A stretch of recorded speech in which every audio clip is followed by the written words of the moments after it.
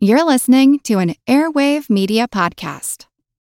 Want to learn how you can make smarter decisions with your money? Well, I've got the podcast for you. I'm Sean Piles, and I host NerdWallet's Smart Money Podcast. Our show features our team of nerds, personal finance experts in credit cards, banking, investing, and more. And they'll help you make the most of your money while cutting through the clutter and misinformation in today's world of personal finance. You'll get clarity on strategies to help you build your wealth, invest wisely, shop for financial products, and plan for major life events. Listen to NerdWallet's Smart Money Podcast wherever you get your podcasts.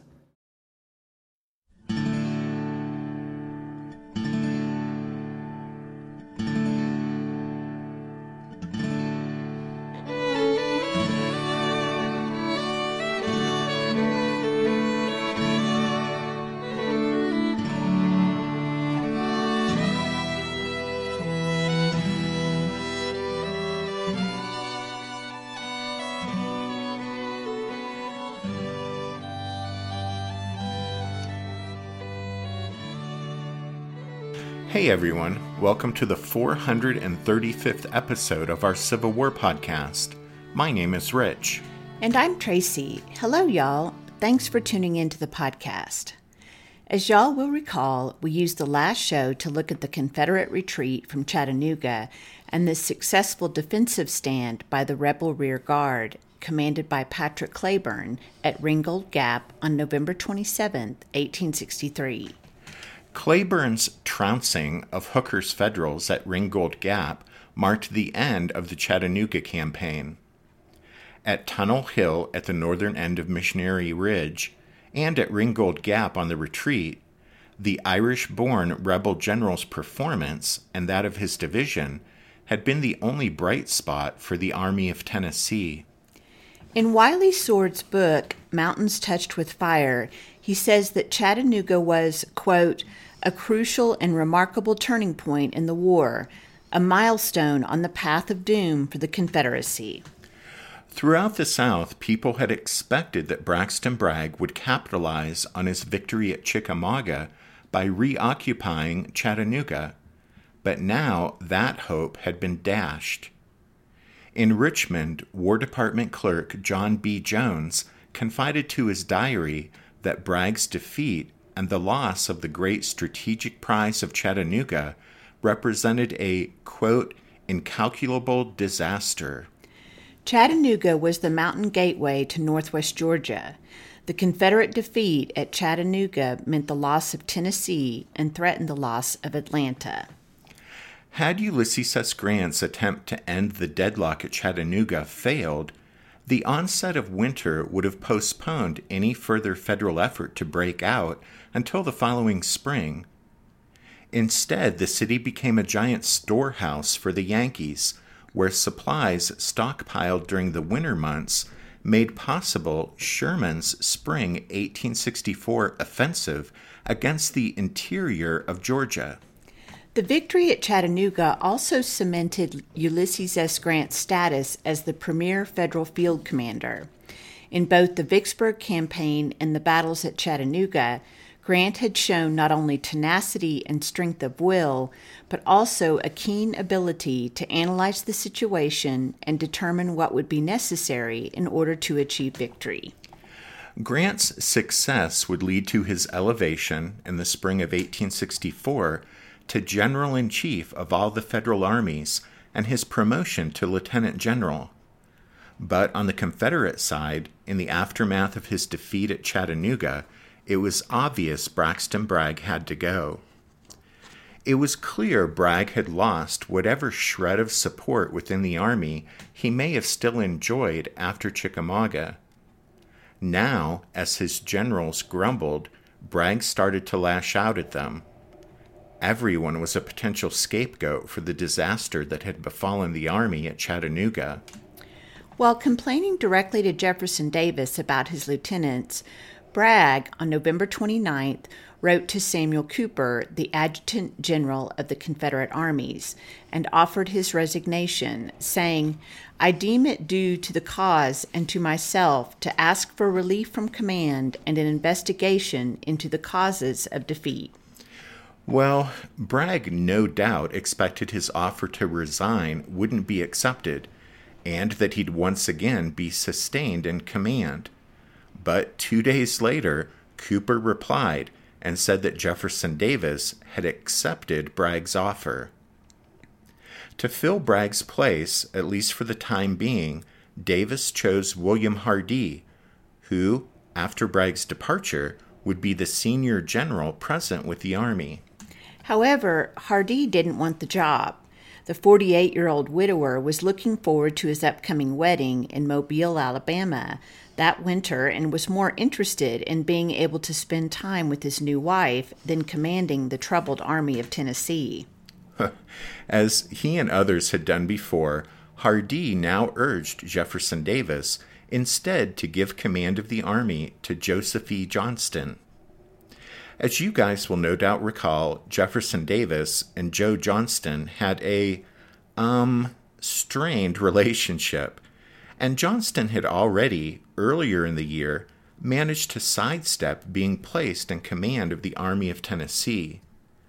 But now, with Bragg out and Hardee not wanting the job, Johnston couldn't ignore the call of duty, and at the end of December, he'll be appointed to the top command spot.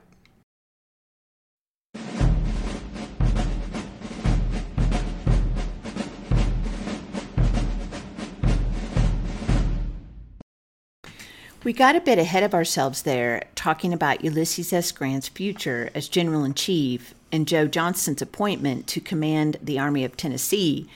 But if we dial it back to the immediate aftermath of the federal victory at Chattanooga, we'd find that Grant couldn't afford to pursue Bragg as he would have liked. Instead, he had to bear in mind Lincoln and Halleck's constant admonitions to relieve Burnside up at Knoxville. Cleburne's successful defensive stand at Ringgold Gap led Grant to realize that further pursuit of the defeated Confederates wouldn't yield positive results unless he continued to hound them far longer than he dared. So he called off the operation and turned his attention to getting a relief column on its way to Knoxville. With regard to breaking off his pursuit of Bragg, Grant would report, quote, "Had it not been for the imperative necessity of relieving Burnside, I would have pursued the broken and demoralized retreating enemy." But what was it about Knoxville and East Tennessee that made what was happening there so important Grant had to break off his pursuit of Bragg to attend to it? Well, ever since the start of the Civil War, federal authorities in Washington had felt an urgent need to send troops to East Tennessee.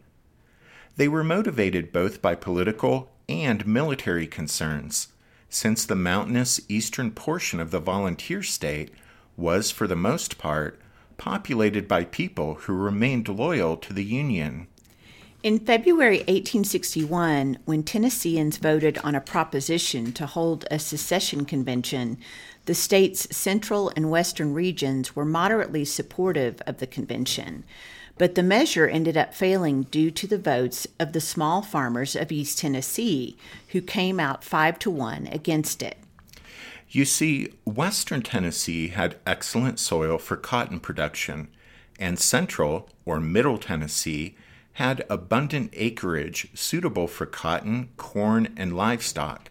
So slave ownership in those two regions was high compared to East Tennessee. In the rocky, mountainous eastern portion of the state, small farms were the rule, and there was little need for slaves. The residents of East Tennessee resented that political and economic power in the state rested almost exclusively in the hands of the so-called aristocracy, that is, the men who owned large numbers of slaves in western and middle Tennessee. Although Tennessee's first flirtation with secession had failed, by June 1861, support for disunion in the western and middle parts of the volunteer state had reached the point that Tennessee finally sided with the Confederacy, despite the fact that the vast majority of East Tennesseans still opposed secession. For the first 2 years of the war, the Unionists in East Tennessee suffered under severe repression, brought on by what was a civil war within the Civil War. In fact, one local Confederate put it just that way in a November 1861 letter to Jefferson Davis.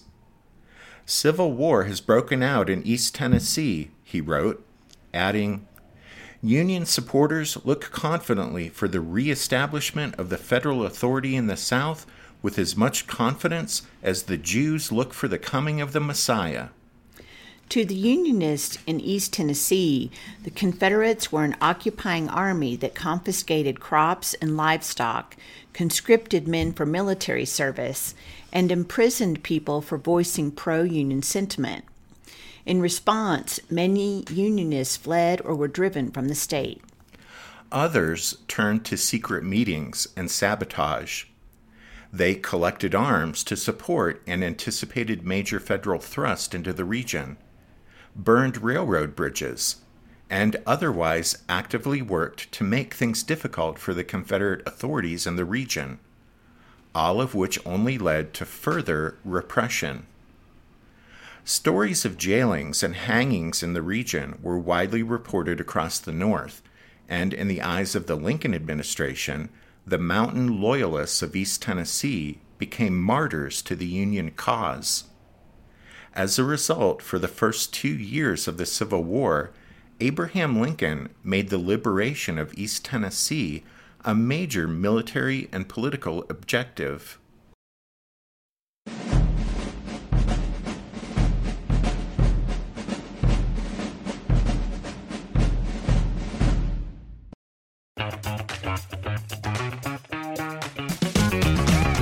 Hey there, I'm Dylan Lewis, one of the hosts of Motley Fool Money. Each weekday on Motley Fool Money, we talk through the business news you need to know and the stories moving stocks on Wall Street. On weekends, we dive into the industries shaping tomorrow and host the experts, authors, and executives that understand them. Tune in for insights, a long-term perspective on investing, and of course, stock ideas. Plenty of them. To quote a listener, it pays to listen. Check us out and subscribe wherever you listen to podcasts. Want to learn how you can make smarter decisions with your money? Well, I've got the podcast for you. I'm Sean Piles, and I host NerdWallet's Smart Money Podcast. On our show, we help listeners like you make the most of your finances.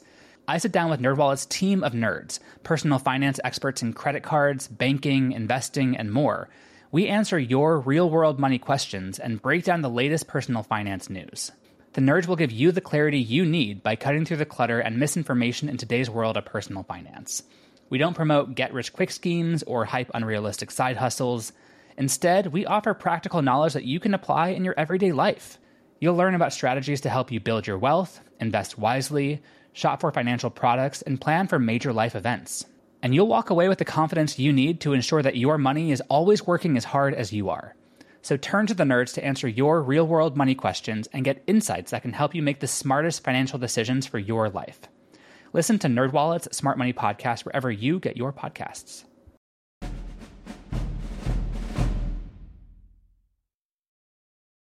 As y'all will no doubt recall, after the crushing federal defeat at the Battle of Fredericksburg in December 1862, and after the fiasco of the Mud March the following month, Abraham Lincoln relieved Ambrose Burnside from command of the Army of the Potomac.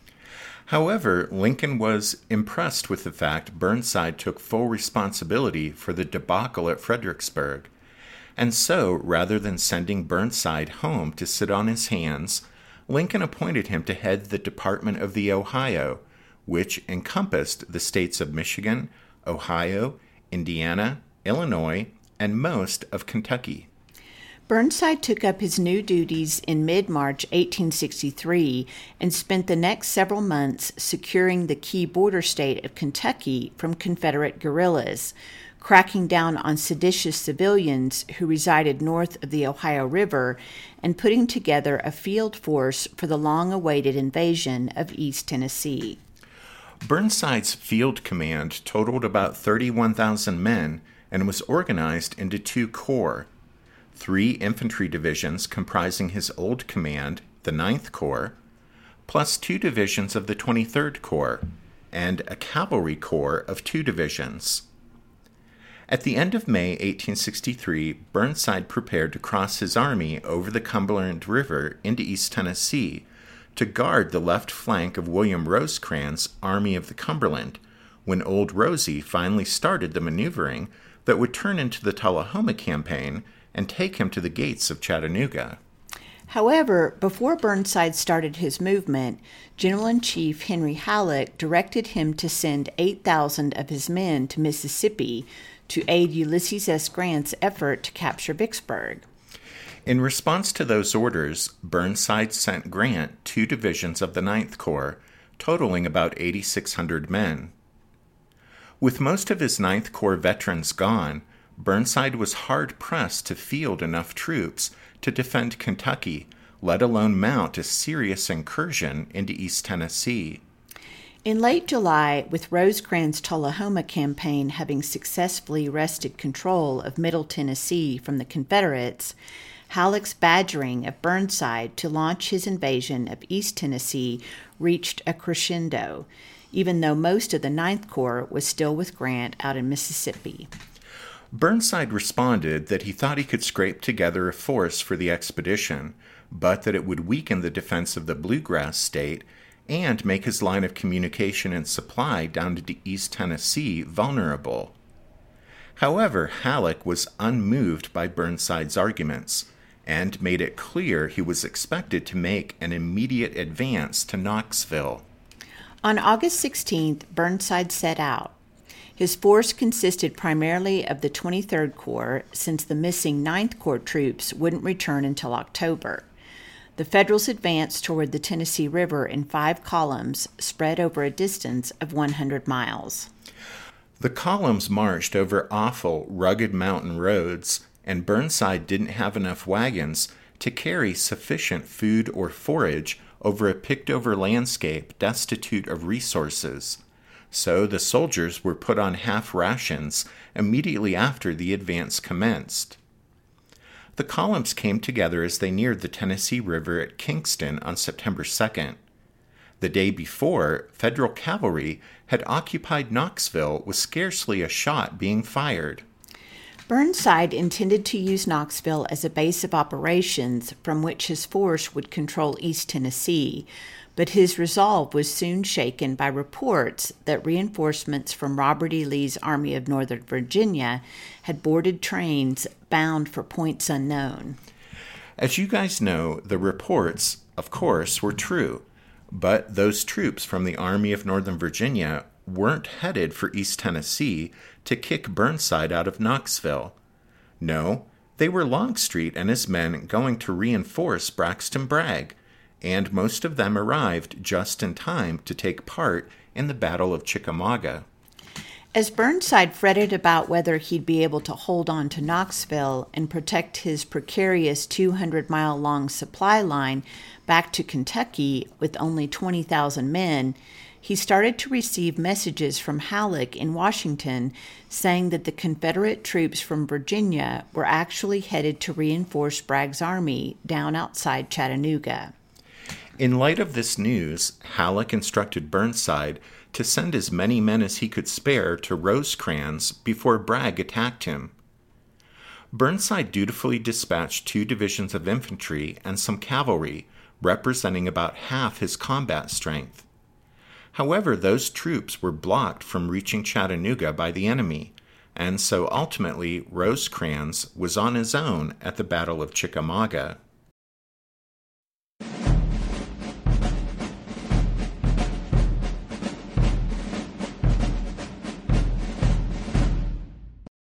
We've previously touched upon what was going on over on the Confederate side regarding Burnside's occupation of Knoxville, but just to recap. Well, after his victory at Chickamauga in September, rather than attempt to carry the Federal position at Chattanooga by storm, Braxton Bragg decided to settle into a sort of quasi-siege of the place, in the hopes of starving the Yankees into either surrendering or retreating. Bragg, of course, didn't want Burnside to come down to the relief of Chattanooga, so on October 17th, he dispatched additional troops, a division, to help keep Burnside from sending any help to the Federals who were bottled up at Chattanooga. A week later, Bragg added another division, along with Joseph Wheeler's cavalry corps. So, by the end of October, Bragg had a substantial force assigned to the task of preventing Burnside from sending aid to the Yankees holding Chattanooga. That force wasn't strong enough to actually retake Knoxville, but then Bragg saw an opportunity to kill two birds with one stone, so to speak, by ridding himself of James Longstreet and, hopefully, ejecting Burnside from Knoxville. We've already talked quite a bit about how, in the immediate aftermath of the Battle of Chickamauga, Longstreet quickly soured on Bragg when Longstreet gave Bragg his thoughts about what should be done to follow up that victory, and Bragg didn't take Old Pete's advice. Longstreet then threw in his lot with the anti-Bragg clique of officers in the Army of Tennessee. After Jefferson Davis's visit to the Army, when the Confederate president sustained Bragg in command, Bragg was able to settle accounts with quite a few of those malcontents. But getting rid of Longstreet wasn't so easy, given Old Pete's political connections and his excellent reputation as one of Robert E. Lee's top lieutenants. And so, there in the Confederate lines outside Chattanooga, Bragg and Longstreet settled into an unhappy standoff, with Longstreet having failed to get rid of Bragg, and Bragg unable to get rid of Longstreet. Both generals did their best to simply ignore one another. But after the Federals successfully opened their Cracker Line, due in no small part to Longstreet's failure to guard Lookout Valley and his mishandling of what turned into the Battle of Wauhatchie, Braxton Bragg had had enough. Longstreet had to go. At the end of October, Jefferson Davis suggested Bragg could perhaps order Longstreet to capture Knoxville. The loss of Old Pete and his two divisions would mean a not insignificant reduction in Bragg's total manpower at Chattanooga, but to partly make up for that loss, Davis said that he'd have William Hardee bring 2 brigades with him from Mississippi when Hardee returned to the Army. Well, Hardee was returning to the Army to replace Leonidas Polk, since the Bishop General had been one of Bragg's fiercest critics, and Bragg had sacked him for failure to follow orders at the Battle of Chickamauga. At any rate, ridding himself of Longstreet would be a great relief to Braxton Bragg, but at the same time, he was very aware that Ulysses S. Grant was almost certainly very nearly ready to launch the expected major Federal attack by which Grant hoped to break the deadlock at Chattanooga. However, one way to derail Grant's plans would be to strike Burnside at Knoxville and regain East Tennessee for the Confederacy. So here was Bragg's opportunity to kill 2 birds with one stone.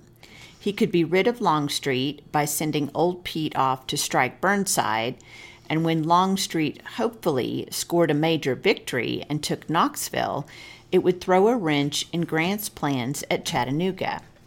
And so, as we said previously on the podcast, on November 4th, Bragg issued the orders sending Longstreet and his 2 divisions off to attack Burnside. And that's where we'll leave things for now. We really just wanted to use this show to set the stage for what we'll be talking about in the next couple of episodes, which is what happened there in East Tennessee when Longstreet set out to eject Ambrose Burnside from Knoxville.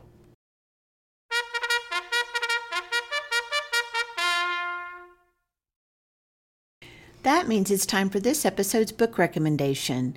And our recommendation this time is Longstreet, the Confederate General Who Defied the South by Elizabeth Barron. This new book is actually still a couple of weeks away from being released.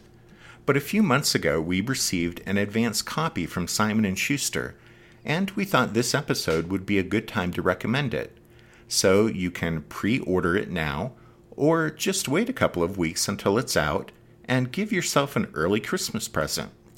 Don't forget you can find a list of all of our book recommendations if you head over to the podcast website, which is www.civilwarpodcast.org. We wanted to remind you that the members of the Strawfoot Brigade over on Patreon will continue to get the new episodes of the podcast ad-free. So, besides the members' episodes each month, that's one benefit of signing up to support the podcast in that way, just like Craig, Denzel M., Stephen K., and David R. did this past week. Thanks, guys. And thanks to all of you for listening to this episode of the podcast. Tracy and I do hope that you'll join us again next time, but until then, take care. Thanks, everyone. Bye.